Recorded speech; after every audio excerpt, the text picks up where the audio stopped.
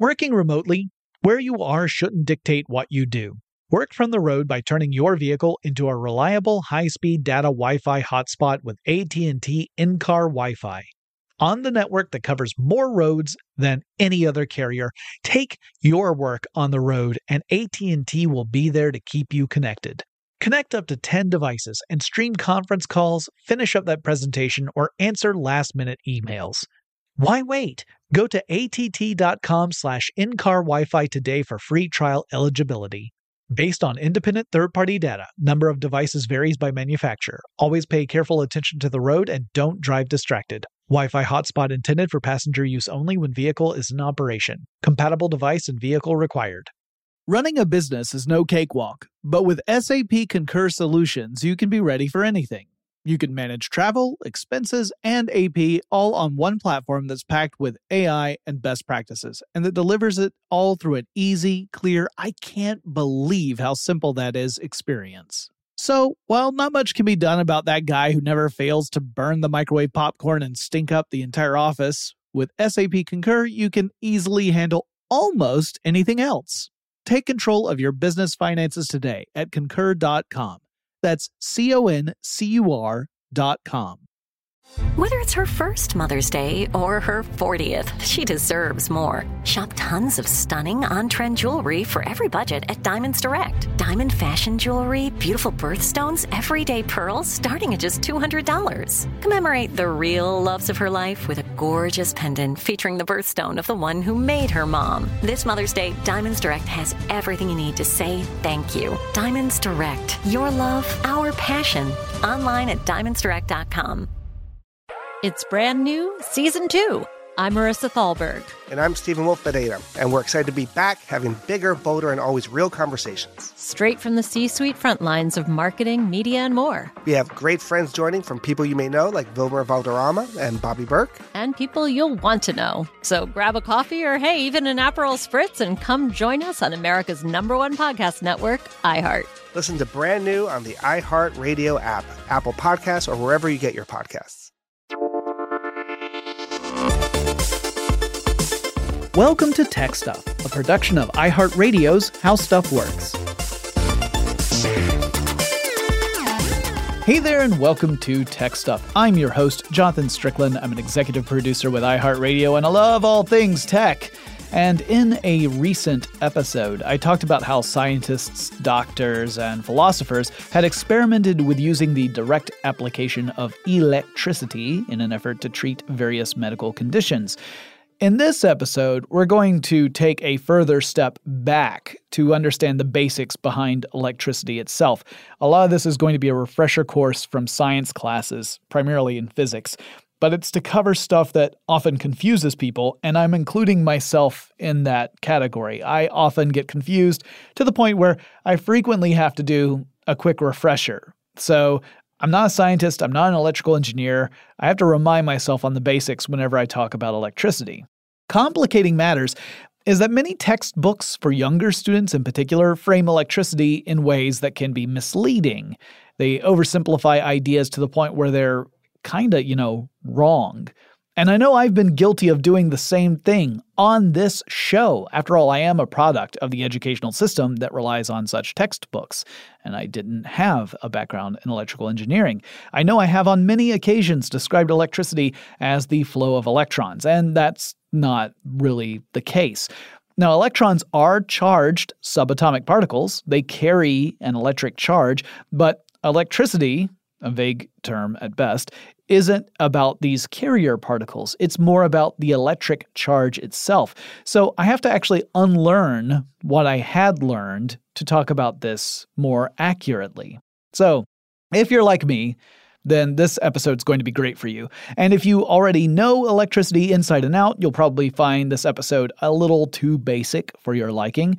Or in a worst case scenario, you might hear me get something totally wrong. I'm working hard to prevent that, but I am human. So if I say something totally wrong, feel free to call me out on it, but please just be nice about it. I am well-intentioned, and if I make a mistake, I want to correct it. Just don't drag me under the bus for it. All right, so let's assume some of you out there are like me and you don't have a background in working with electricity.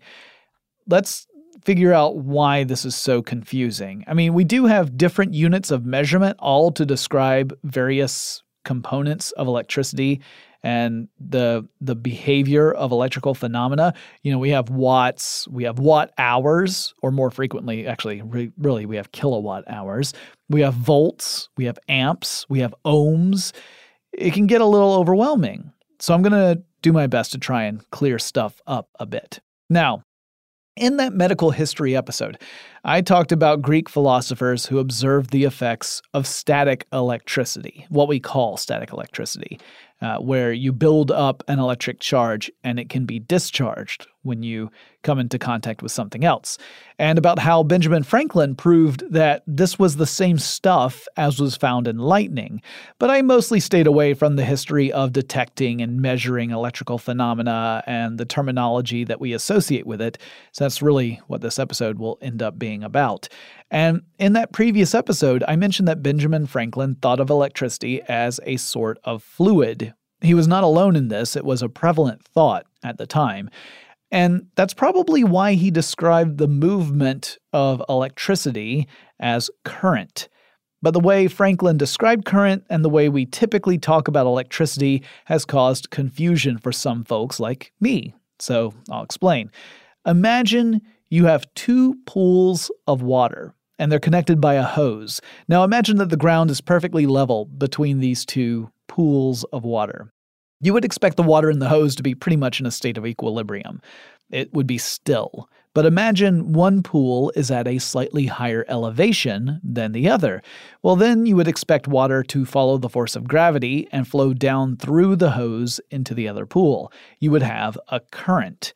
And you could think of the pool at the higher elevation as being positive, at least in terms of elevation. So in that context, you'd say that a current of water is flowing from positive to negative through the hose. Now, I'm oversimplifying a bit, but that's kind of what Franklin was thinking when it comes to the fluid he observed with electricity. He described current as moving from positive to negative, and this has more to do with the electrostatic experiments he was doing and whether or not the surface that he was rubbing with fur, for example, was the positive or whether it was the negative. You also have to remember that Franklin made his observations more than a century before we had discovered that electrons are even a thing that exists. I have often joked that Franklin really messed us all up with his description of current going from positive to negative, but it turns out that's not really true. Now I'll explain why that is in just a moment. Now, later on, after Benjamin Franklin's time, we would learn more about electricity, and we began to learn about electric charges and electric potential. We began to understand that you can have different magnitudes of electric charge, and it could be negative, it could be positive, and that you can create a connection between different things with different electric charges and observe a flow of electric charge or an electric current. This was all stuff that we learned over time. And let's think back on our two pools connected by a hose analogy. If we had two pools that were on level ground and we equated that with a conductive pathway in an electrical circuit, let's just say it's a copper wire connecting two terminals, then we would describe that wire as having equal amounts of potential on either side. There's not a positive and a negative terminal. They're both neutral. And in other words, there's no difference in electrical potential, there's no difference in potential energy, there's no flow of electrical charge, and thus no electrical current. In the analogy in which we think of one pool being at a higher elevation than the other, we would describe the corresponding electrical system as the end of the wire representing the elevated pool having a higher potential energy, or just higher potential, and the lower end having a lower potential energy or lower potential. And we call this difference in electric potential between the high and the low pools as the voltage. So the greater the difference between those 2 points in the analogy, the greater difference in an elevation would mean the greater the voltage. So if you have one terminal that's extremely positively charged and one that's extremely negatively charged, you have an extreme voltage, the difference between those two. Sticking with the analogy of water, voltage is like water pressure. It's kind of how hard the electricity is being pushed through the conductive connection between the different terminals. So if the electric potential is of great magnitude, you get more pressure. It's like a water hose shooting out water at high force, like a fire hose connected to a fire hydrant. If the electric potential isn't that great, if the difference isn't that great, then the voltage is lower. And in our analogy, the water pressure is lower, so water would come out in kind of a lazy arc as opposed to blasting out at full force. And it helps if we remember that opposite charges attract each other and like charges repel each other. So if there's a big difference in electrical potential between two connected points, the like charges are going to want to rush over to the opposite charges and get the heck away from the other like charges. If you listened to my previous episode, then you heard me talk about Alessandro Volta, the man who invented the voltaic pile, which was a precursor to the modern battery. He did that back in 1800. It's from his name that we get volts and voltage, and a volt is a unit of measurement to describe the difference in electric potential between 2 points. I'll get back to describing exactly how we define volts in a second, because unfortunately, that definition depends upon us knowing what some of this other stuff is first. It doesn't do you much good to give a definition if you realize that all the other terms in that definition are undefined. Okay, so if we assume voltage is pressure, what are amps? Well, amps are a measure of current, or how much electrical charge is flowing through a specific point in a circuit per unit of time. So let's go back to the water analogy and change things up a bit. Imagine that we have those sets of pools we've been talking about. We have one pool at a higher elevation and one pool at a lower elevation. Now let's say that we copy that. So now we've got two. We've got two pools at high elevation, two pools at low elevation. With one of the high-low sets, we connect the two pools with an ordinary garden hose. And with the other set, we connect the two with a concrete tube with a much greater diameter than the garden hose. More water will be able to flow through a given point, let's say it's the midpoint of the concrete tube per unit of time, than through the midpoint of the garden hose in that same unit of time. The concrete tube has a greater capacity. The tube can hold more volume, and thus we get more water coming out per unit of time than we would observe with the hose. Well, with electrical circuits, we describe the same idea with amps. Amps tell us how much electrical charge passes a given point in a circuit per unit of time. So voltage is the pressure, and amps or current is the amount of charge. Multiply those two together, and you get watts. Now, moving back to Franklin, we'll get back to watts in a second. He thought of electricity as a positive flow, that the direction of current was in the direction of an electrical field. And unfortunately, we would later learn that it's the negatively charged electrons, not the positively charged protons, that really move around in a typical electric circuit. So, if we follow the conventional explanation of current, the flow of current is in the opposite direction of the flow of electrons. In a circuit with a battery, we would see movement described as the electrons going from the negative terminal of the battery through a circuit, doing whatever work was part of that circuit, like lighting a lamp or something, before journeying to the positive terminal of the battery. But we would describe the current in that circuit as traveling from the positive end of the battery through the circuit until it got to the negative end. But what's more important here is not the carrier of the electric charge. It's the concept of electrical charge itself, not the movement of electrons, which again are just the carriers. Electricity ultimately is about the flow of electric charge, positive or negative. So in our day-to-day use of electricity, we're talking about, the type where electrons flow through circuits. So we typically are looking at negatively charged particles moving in a conductive pathway, pushing that negative charge in the opposite direction of what we would typically call the current. But electricity isn't the movement of electrons, even though that's often how it is simplified. It's really the movement of the charge itself we need to be concerned with. And if you have a flow of protons, you would still have a flow of charge, and thus you would still have electricity. So a particle accelerator, for example, that accelerates a beam of protons is creating a flow of electricity. Electrons are not even involved in that. It's the movement of positively charged particles. You're getting a movement of a positive charge that is technically electricity. So again, we need to kind of divorce ourselves from the idea of electrons and think more about electrical charge. The electrons happen to be the carriers of that, but that's as far as their importance is concerned from this perspective. They get important again once we start talking about quantum effects, but that's a discussion for a different time. So I say all this in order to exonerate Benjamin Franklin a little bit. I give him a hard time, but it's largely because the way we harness electricity for most of the stuff we do means that we have an apparent contradiction in the sense of the flow of electrons and the flow of current. But to be fair, our lay understanding of electricity is based on a lot of misconceptions in general. We focus a bit too much on those carrier particles and not the larger concept of electric charge. Another misconception has to do with the wires in a circuit. I'll explain more after we take a short break. Working remotely, where you are shouldn't dictate what you do. Work from the road by turning your vehicle into a reliable high-speed data Wi-Fi hotspot with AT&T in-car Wi-Fi. On the network that covers more roads than any other carrier, take your work on the road and AT&T will be there to keep you connected. Connect up to 10 devices and stream conference calls, finish up that presentation, or answer last-minute emails. Why wait? Go to att.com/in-car Wi-Fi today for free trial eligibility.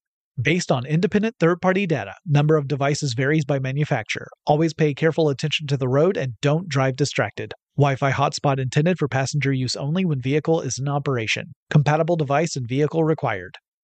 Running a business is no cakewalk. There is a ton to keep track of. Employees to keep happy, spending to control, travel to plan, and on top of it all, nobody knows exactly what the future holds. Your finance team always has to be ready to change. But with SAP Concur Solutions, you can be ready for anything. You can manage travel, expenses, and AP all on one platform that's packed with AI and best practices, and that delivers it all through an easy, clear, I can't believe how simple that is experience. And you can finally say goodbye to the costly mistakes and risks that come from manual work and spreadsheets. So, while not much can be done about that guy who never fails to burn the microwave popcorn and stink up the entire office, with SAP Concur, you can easily handle almost anything else. Take control of your business finances today at concur.com. That's CONCUR.com. Mother's Day is right around the corner, and in true She Pivots fashion, we're highlighting moms who've dedicated their lives and their pivots to supporting mothers. The iconic Christy Turlington will join us to talk about launching Every Mother Counts after pivoting from her 90s supermodel days. And later, the co-CEOs of Baby to Baby will share how they're addressing the needs for millions of babies and moms. So tune in and subscribe to She Pivots. New episodes out every Wednesday. Listen to She Pivots on the iHeartRadio app, Apple Podcasts, or wherever you get your podcasts.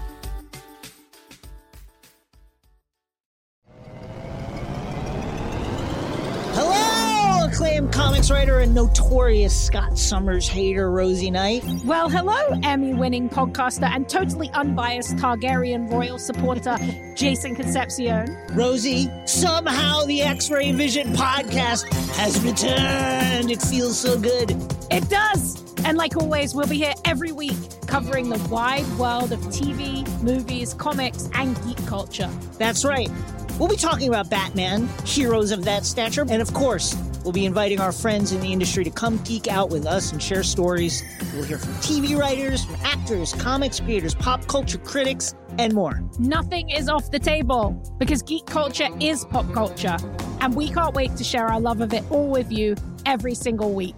Listen to X-Ray Vision on the iHeartRadio app, Apple Podcasts, or wherever you get your podcasts.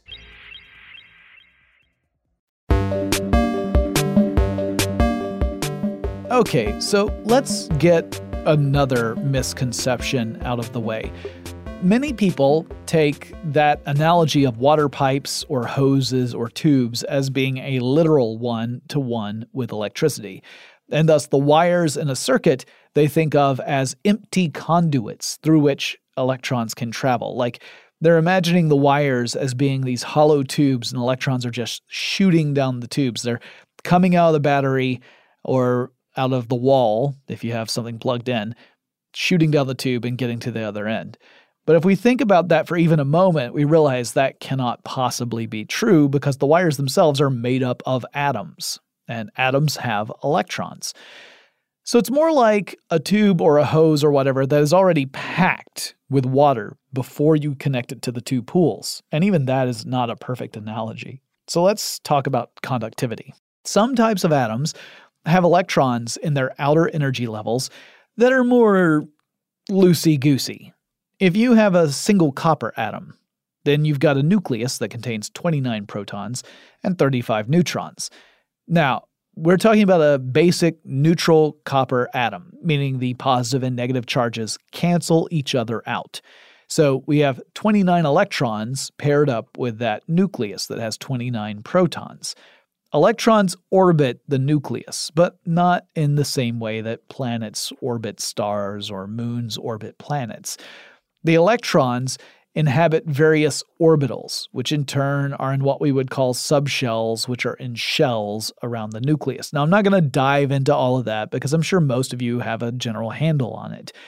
But the 29 electrons in copper add up to a point where one electron is left orbiting the outermost shell. There's no room for that last electron in any of the lower shells closer to the nucleus. So this electron is pushed out to the next lowest energy shell, and it's there all by its lonesome. And that means that electron is easier to push around than the ones that are locked in, packed closer to the nucleus. So when you lump a bunch of copper atoms together, like that was just one copper atom, right? If we put a bunch of copper atoms together and we've got something like a copper wire that's made up of trillions of these atoms, you end up with a mass of copper atoms that all have these single free electrons. And you can almost think of those electrons as moving around the mass of copper atoms as opposed to being tied down to a single copper nucleus. If you then connect the wire into a circuit in which you have a battery or some sort of generator or something, that battery or generator acts as a pump that can push those free electrons around. The negative terminal has a charge that pushes against those electrons because, remember, like charge repels like. So each of those electrons has its own negative charge and pushes further down the path of the circuit. And since the other end of the battery has a positive terminal, the negative charges get attracted to the positive side. It's not that electrons are shooting out of a battery down a pipe, doing some work, and then going into the other end of the battery. It's that the charge of the battery is pushing through this pathway, and the electrons carry that charge. Likewise, the electrons are not moving at the speed of light. I know I've been guilty of saying that before too, but that's not correct. The electrons move much more slowly than the speed of light. You could even say the charge moves more slowly than that. But within the circuit, the charge is moving throughout all parts of the circuit at the same time. It's not like one electron moves and then the next one and then the next one. It's like they're all moving together in lockstep. And so you have this entire circuit that all goes into motion at the same time. And to us, that means that we see practically instantaneous results. So if you flip on a light switch to an incandescent lamp, the light comes on immediately. It doesn't delay. That's why. It's because all of those electrons in the circuit are moving at the same time. So the effect is that it's moving at the speed of light. But in reality, what's actually happening is the electrons as a whole in this circuit are all moving together. So a battery connected to a circuit is not really a source of electrons. It's a source of energy. It's providing the energy or the pressure to move that charge through the circuit. It's the source of voltage. An electrochemical reaction in the battery acts as an internal circuit to create this voltage, which manifests as a difference in electrical potential between the positive and the negative terminals on the battery. Connecting that battery to a circuit is what gives the energy necessary to move this charge through the circuit and to do whatever work it is you need to do along the way, such as lighting up that light bulb. Within a battery, you've got an exothermic reaction that is working against the electric field. So it's kind of like pushing a boulder uphill. The force of gravity, in that case, would be working against you, and you have to overcome it. You have to exert effort to work against the force of gravity to push the boulder up the hill. A battery, likewise, is exerting effort in the form of this exothermic reaction. The external circuit, that is the larger circuit that you connect to the battery, is following the natural energy field. It isn't working uphill. It's got a high potential terminal and a low potential terminal, and the current flows according to the direction of high to low, as Franklin described. The actual electrons are going in the opposite direction. As the charge moves through the circuit, it encounters energy-transforming devices. These would be things like light bulbs, heating elements, pretty much, anything that you would connect to a circuit. At those points, some of the electrical potential energy of the charge gets transformed into some other form of energy, light, heat, whatever. The loss of electrical potential in a circuit after passing through one of these elements is often called a voltage drop. Now, going to the water analogy again, imagine that you have a pool of water. You have a ramp set up above that pool of water. Maybe it's like a water slide, and the water slide's not turned on, and it's smack dab in the middle of the pool. You're also in the middle of the pool, and you grab a bucket, and you fill it up with water from the pool. You lift the bucket up over your head to the top of the slide, and you tip the bucket out so that the water hits the slide, goes down the slide, off the other end, back into the pool. Well, you've just taken water from an area of low potential energy, in this case kinetic energy, and you moved it using work to an area of high potential energy. The water then flows down the ramp till it gets to the end. And maybe you even put a water wheel at the base of this slide. So when the water hits the water wheel, it actually provides the work necessary to turn the wheel. And you get the wheel turning. You have this display of mechanical energy from the water. So that's kind of what you would see with a battery in a circuit. In this example, you are fulfilling the same purpose of a battery. You are lifting some water using work from an area of low potential to an area of high potential. The battery is doing this, but with electrical potential, not with, physical stuff. Okay, now it's time to define an actual volt. I alluded to this in the first segment of this podcast. We've got voltage, which is this difference in electrical potential between 2 points, and we understand that creating a conductive path between an area of high electrical potential and one of low electrical potential allows for the flow of current. So how do we define a volt? Well, there's actually a couple of ways. One is to say that 1 volt is equivalent to the energy consumption of 1 joule per electric charge of 1 coulomb. But that just raises more questions, doesn't it? The dictionary definition of a joule is a unit of work or energy equal to the work done by a force of 1 newton acting through a distance of 1 meter. And a newton is a unit of force. 1 newton is the force required to impart an acceleration of 1 meter per second to a mass of 1 kilogram. Okay, so a joule is the energy required to produce a newton's worth of force through a distance of 1 meter. What's a coulomb? A coulomb is a unit of electrical charge equal to the quantity of a current of 1 ampere in 1 second. It's named after Charles Augustin de Coulomb, who in the late 1700s developed a description of the force that interacts between electrical charges. He had determined that like charges repel each other and that opposite charges attract each other. And his work led to further discoveries that the force of this repulsion or attraction is proportional to the products of the electrical charges and inversely proportional to the square of the distance between those two charges. And this is what we now call Coulomb's law. And another way to define 1 volt, that was one way, but here's the other one.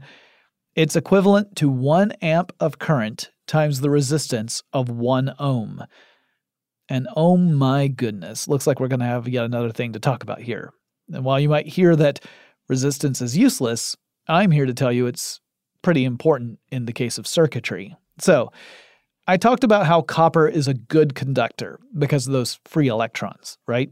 Well, the single electrons in the outermost energy shell around a copper nucleus make copper a great conductor of electricity. We describe this quality of copper as conductance, or the ease with which electrical current may pass through that substance.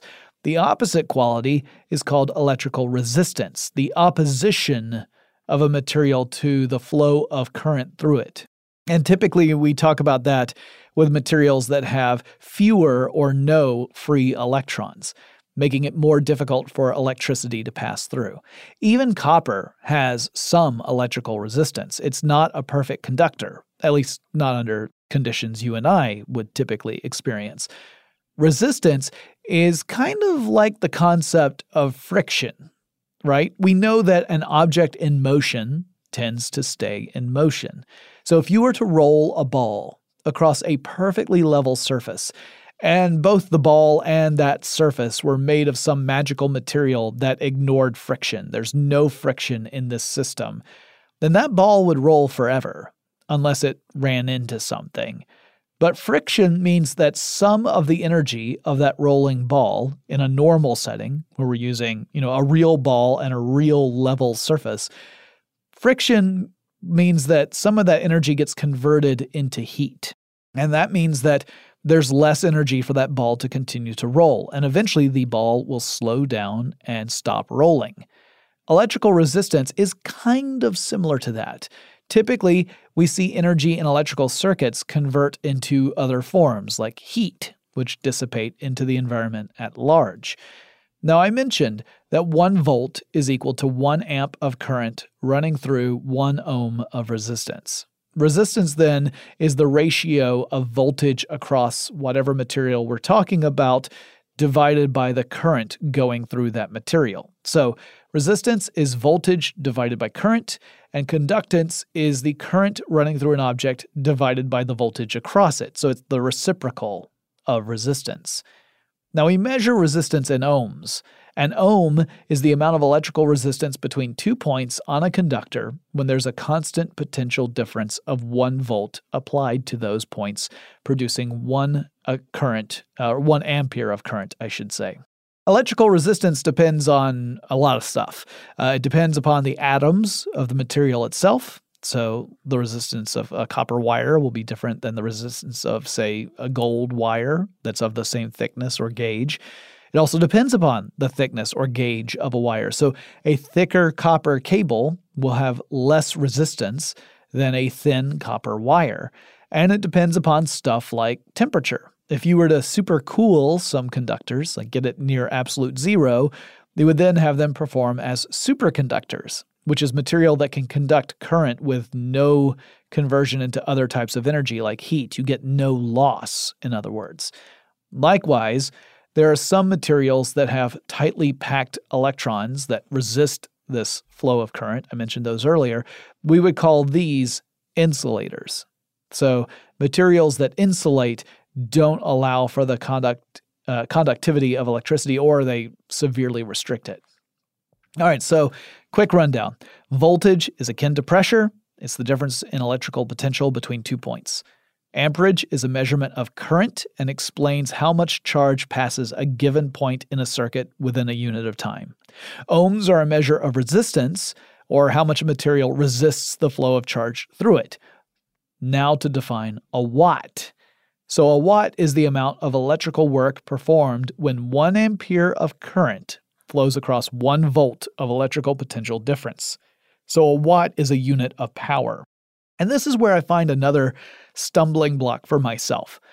Because in language, We often swap out words that have similar meanings in other contexts, but very specific meanings in physics, and it causes confusion for people like me. So words like work, energy, power, and force, they get thrown around a lot, and it's easy to forget what they all mean within the context of physics, and they mean different things.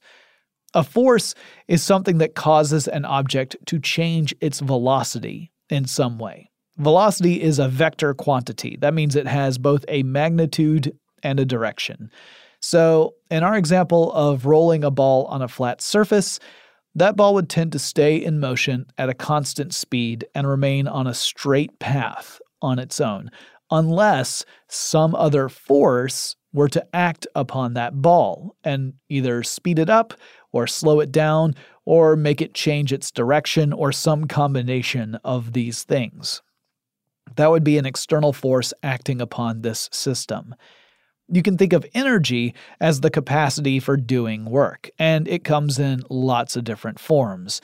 A moving object has kinetic energy, for example. Work is a type of energy, specifically the amount of energy used to apply some force on some object over some distance. Now, as I mentioned earlier, the joule is a unit of energy defined as being equal to the work done by a force of 1 Newton across 1 meter in the direction of action of that force. We would describe the energy needed to lift a kilogram and move it a meter in a specific direction as work. Power is a description of the amount of energy used per unit of time. So if you expend 12 joules of energy to do some sort of work, let's say it's to move a wheelbarrow a few feet. Let's say that's how much energy you spent total moving that wheelbarrow. This is a totally hypothetical example. So you spent 12 joules moving it. If you expended that energy, those 12 joules, over the course of 3 seconds, your average output of power would be 4 watts. As you take the 12 joules that you took to actually do this thing, and the 3 seconds, the amount of time it took you to do it, and you divide the 12 by the 3, that's where you get the 4 watts. When we come back, I'll talk a little bit more about volts, amps, watts, and how to read your power bill. But first, let's take another quick break. Working remotely, where you are shouldn't dictate what you do. Work from the road by turning your vehicle into a reliable high-speed data Wi-Fi hotspot with AT&T in-car Wi-Fi. On the network that covers more roads than any other carrier, take your work on the road and AT&T will be there to keep you connected. Connect up to 10 devices and stream conference calls, finish up that presentation, or answer last-minute emails. Why wait? Go to att.com/in-car Wi-Fi today for free trial eligibility. Based on independent third-party data, number of devices varies by manufacturer. Always pay careful attention to the road and don't drive distracted. Wi-Fi hotspot intended for passenger use only when vehicle is in operation. Compatible device and vehicle required. Running a business is no cakewalk. There is a ton to keep track of. Employees to keep happy, spending to control, travel to plan, and on top of it all, nobody knows exactly what the future holds. Your finance team always has to be ready to change. But with SAP Concur Solutions, you can be ready for anything. You can manage travel, expenses, and AP all on one platform that's packed with AI and best practices, and that delivers it all through an easy, clear, I can't believe how simple that is experience. And you can finally say goodbye to the costly mistakes and risks that come from manual work and spreadsheets. So, while not much can be done about that guy who never fails to burn the microwave popcorn and stink up the entire office, with SAP Concur, you can easily handle almost anything else. Take control of your business finances today at Concur.com. That's CONCUR.com. Mother's Day is right around the corner, and in true She Pivots fashion, we're highlighting moms who've dedicated their lives and their pivots to supporting mothers. The iconic Christy Turlington will join us to talk about launching Every Mother Counts after pivoting from her 90s supermodel days. And later, the co-CEOs of Baby to Baby will share how they're addressing the needs for millions of babies and moms. So tune in and subscribe to She Pivots. New episodes out every Wednesday. Listen to She Pivots on the iHeartRadio app, Apple Podcasts, or wherever you get your podcasts.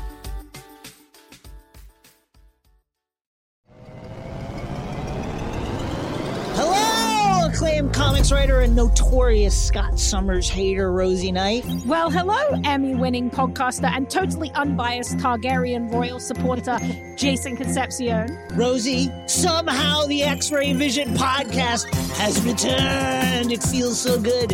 It does. And like always, we'll be here every week covering the wide world of TV, movies, comics, and geek culture. That's right. We'll be talking about Batman, heroes of that stature, and of course, we'll be inviting our friends in the industry to come geek out with us and share stories. We'll hear from TV writers, from actors, comics creators, pop culture critics, and more. Nothing is off the table because geek culture is pop culture, and we can't wait to share our love of it all with you every single week. Listen to X-Ray Vision on the iHeartRadio app, Apple Podcasts, or wherever you get your podcasts. Working remotely, where you are shouldn't dictate what you do. Work from the road by turning your vehicle into a reliable high-speed data Wi-Fi hotspot with AT&T in-car Wi-Fi. On the network that covers more roads than any other carrier, take your work on the road and AT&T will be there to keep you connected. Connect up to 10 devices and stream conference calls, finish up that presentation, or answer last-minute emails. Why wait? Go to att.com/in-car Wi-Fi today for free trial eligibility. Based on independent third-party data, number of devices varies by manufacturer. Always pay careful attention to the road and don't drive distracted. Wi-Fi hotspot intended for passenger use only when vehicle is in operation. Compatible device and vehicle required. Running a business is no cakewalk. There is a ton to keep track of. Employees to keep happy, spending to control, travel to plan, and on top of it all, nobody knows exactly what the future holds. Your finance team always has to be ready to change. But with SAP Concur Solutions, you can be ready for anything. You can manage travel, expenses, and AP all on one platform that's packed with AI and best practices, and that delivers it all through an easy, clear, I can't believe how simple that is experience. And you can finally say goodbye to the costly mistakes and risks that come from manual work and spreadsheets. So, while not much can be done about that guy who never fails to burn the microwave popcorn and stink up the entire office, with SAP Concur, you can easily handle almost anything else. Take control of your business finances today at Concur.com. That's CONCUR.com. Mother's Day is right around the corner, and in true She Pivots fashion, we're highlighting moms who've dedicated their lives and their pivots to supporting mothers. The iconic Christy Turlington will join us to talk about launching Every Mother Counts after pivoting from her 90s supermodel days. And later, the co-CEOs of Baby to Baby will share how they're addressing the needs for millions of babies and moms. So tune in and subscribe to She Pivots. New episodes out every Wednesday. Listen to She Pivots on the iHeartRadio app, Apple Podcasts, or wherever you get your podcasts.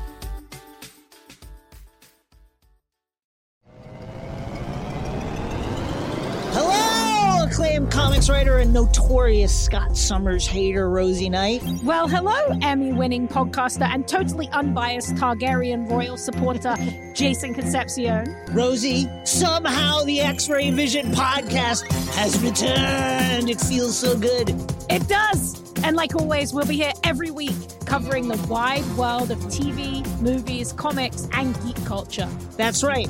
We'll be talking about Batman, heroes of that stature, and of course, we'll be inviting our friends in the industry to come geek out with us and share stories. We'll hear from TV writers, from actors, comics creators, pop culture critics, and more. Nothing is off the table because geek culture is pop culture, and we can't wait to share our love of it all with you every single week. Listen to X-Ray Vision on the iHeartRadio app, Apple Podcasts, or wherever you get your podcasts.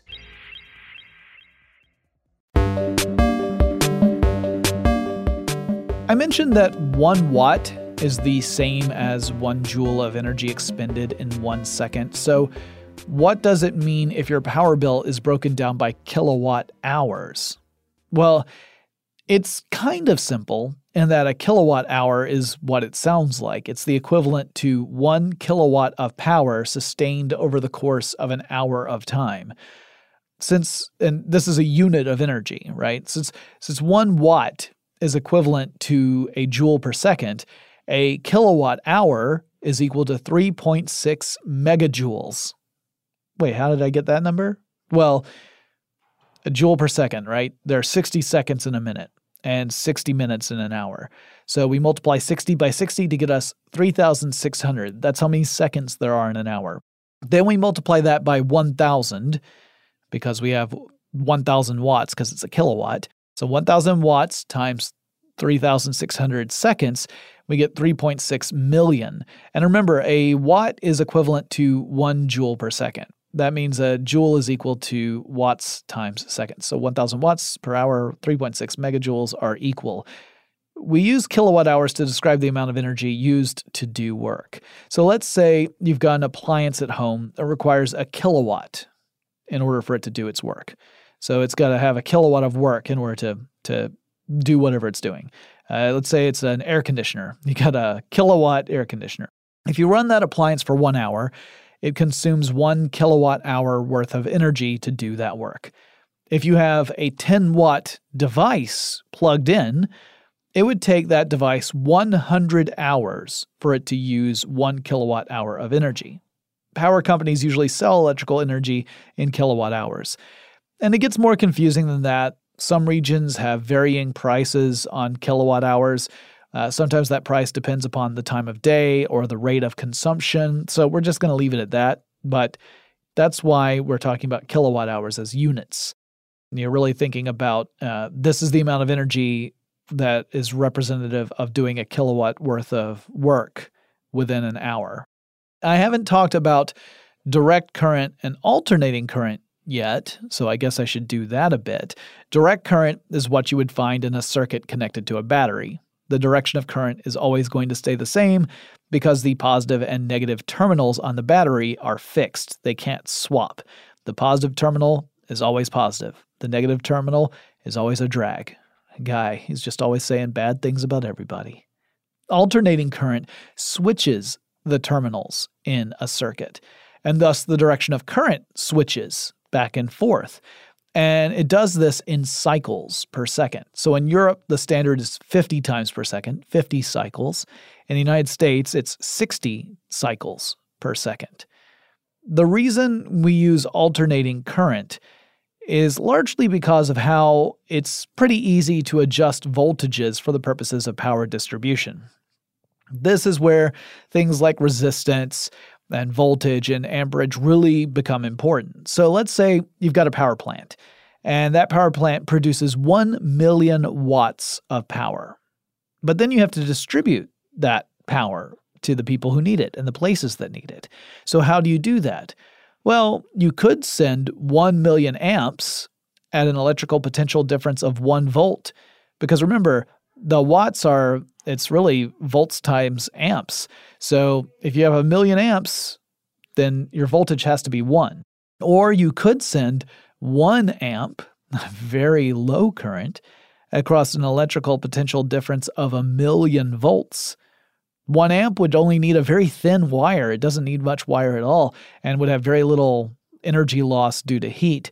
1 million amps would need an incredibly thick cable to avoid losing too much energy to resistance or burning through the wire entirely. And it'd be very tricky to come up with a method that works for both distributing electricity across vast distances and also making use of that electricity once it gets to the home. Like once you get it to the home, you don't probably want a super high current in your home. It would burn out all of your electrical appliances and probably kill you. You also don't want super low current for like super, super low current. And you don't, your voltage, you don't need super high voltage for the home. So how do you solve that problem? Well, direct current has issues with that. Alternating current, however, allows for the use of transformers, which lets you step up or step down the voltage. Now, I've talked about transformers in other episodes, so I'm not going to go through all of that right now. But they are how a power company can increase or decrease the voltage. They can increase the voltage for the purposes of transmission, where transmitting power at high voltage is more efficient, less power loss. You can push it further distances. And then step it down when it comes time to distribute that power to a region. So you step it up for the purposes of transmission. It gets to, say, a neighborhood. It goes to a different transformer that steps the voltage back down a bit. And then that transformer sends the power over to the households, where there's another step down to get it down to the standard in that house. So in the United States, that standard is 120 volts. All right, so really it's, to make it more confusing, a pair of wires that combined offer 240 volts of power, but that's because of alternating current. Most homes have an electrical service that provides between 100 to 200 amps, though there are exceptions both on the low end and the high end. There's more I could go into with direct current versus alternating current, including obviously the current wars between Westinghouse and Edison. A lot of people say between Tesla and Edison, although I think that's not entirely fair. And I could also talk about the equations used to describe direct current versus alternating current. They are a bit different, but I'm going to hold off on all of that for a future episode because otherwise this episode would run way too long for me to get into that. Something else I did want to cover, however, was the difference between voltage and amperage when it comes to safety risks. Now, we've established that these two factors are different. Voltage and amperage describe different things. Voltage, again, is that pressure, and amperage is the amount of charge passing through a given point in a given amount of time. But which is more dangerous? Which one do you need to be more aware of? Well, you've probably seen signs that say things like, danger, high voltage, when there's a fire at the disco or a fire at the Taco Bell. Make sure you let me know if you actually get that reference. I might just be making a joke for my own sake at that point. But is voltage the really dangerous factor here? Well, it's a bit more complicated than that. Let's say you encounter a current running at high voltage, but very low amperage. So there's a lot of pressure in the line, but not much electrical charge being moved through per second.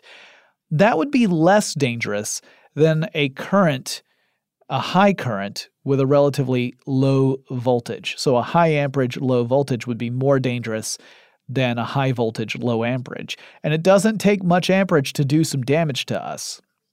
When you get a zap from an electrostatic charge, chances are the brief current would have measured in the 1 to 10 milliamp range. So a milliamp is 1,000th of an amp.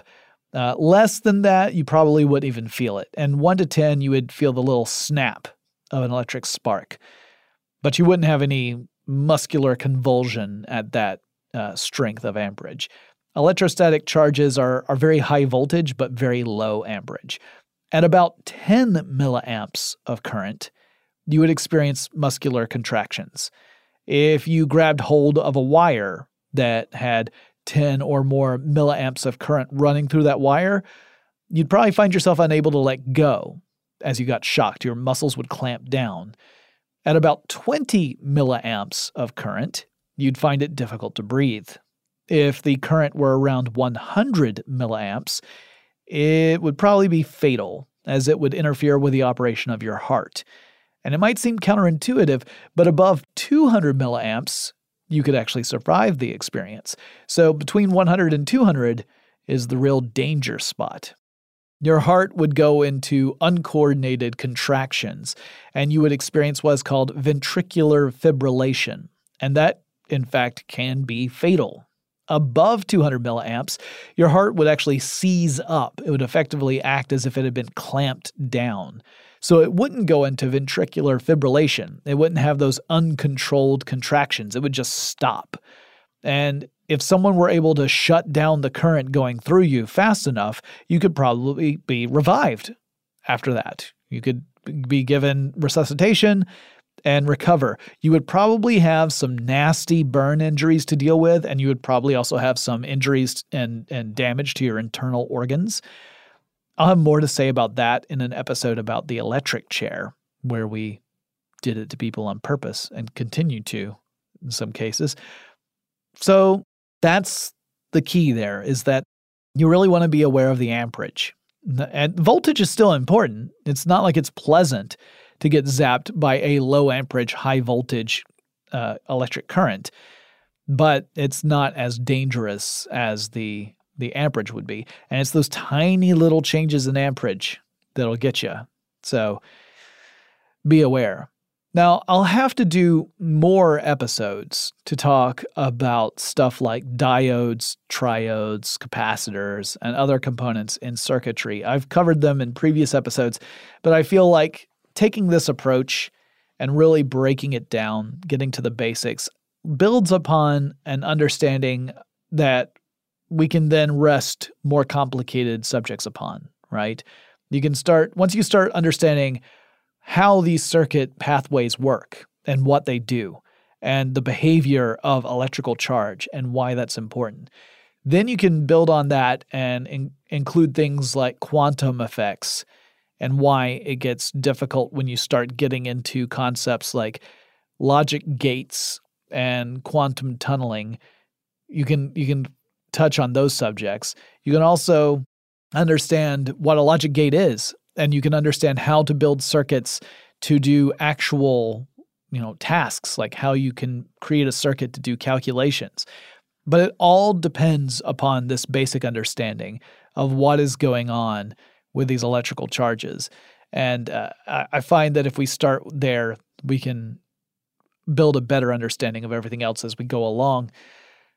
But that's going to be for a later episode. Our next one's going to be about using electricity to kill you. I did one on how people try to use electricity to help you, and that continues to this day to varying degrees of success and scientific rigor. And then we're going to talk about the other extreme in our next episode. A pleasant topic, to say the least. And then after that, we'll cover all sorts of stuff. I haven't decided what goes on after that one. But if you guys have suggestions for things I should cover in future episodes of Tech Stuff, you can reach out via email. The address is techstuff@howstuffworks.com. Or you can reach out via social media. It's TechStuffHSW, both on Facebook and on Twitter. And go on over to our website. That's techstuffpodcast.com. You'll find a link to the archive of all of our past episodes. You'll also find a link to our online store, where every purchase you make goes to help the show, and we greatly appreciate it. And I will talk to you again really soon.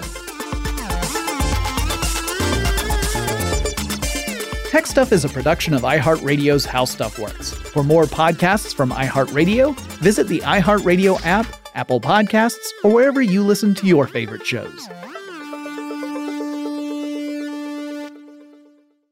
Running a business is no cakewalk, but with SAP Concur Solutions, you can be ready for anything. You can manage travel, expenses, and AP all on one platform that's packed with AI and best practices, and that delivers it all through an easy, clear, I can't believe how simple that is experience. So, while not much can be done about that guy who never fails to burn the microwave popcorn and stink up the entire office, with SAP Concur, you can easily handle almost anything else. Take control of your business finances today at concur.com. That's CONCUR.com. It's brand new, Season 2. I'm Marissa Thalberg. And I'm Stephen Wolf Bedeta, and we're excited to be back having bigger, bolder, and always real conversations. Straight from the C-suite front lines of marketing, media, and more. We have great friends joining from people you may know, like Wilmer Valderrama and Bobby Burke. And people you'll want to know. So grab a coffee or, hey, even an Aperol Spritz and come join us on America's #1 podcast network, iHeart. Listen to Brand New on the iHeart Radio app, Apple Podcasts, or wherever you get your podcasts. Something that makes me crazy is when people say, well, I had this career before, but it was a waste. And that's where the perspective shift comes, that it's not a waste, that everything you've done has built you to where you are now. This is She Pivots, the podcast where we explore the inspiring pivots women have made and dig deeper into the personal reasons behind them. Join me, Emily Tish Sussman, every Wednesday on She Pivots. Listen to She Pivots on the iHeartRadio app, Apple Podcasts, or wherever you get your podcasts. The Big Take from Bloomberg News brings you what's shaping the world's economies with the smartest and best-informed business reporters around the world. We cover the stories behind what's moving money and markets, and help you understand what's happening, what it means, and why it matters every afternoon. I'm Sarah Holder. I'm Saleha Mohsin. And I'm David Gura. Listen to The Big Take on the iHeartRadio app, Apple Podcasts, or wherever you get your podcasts.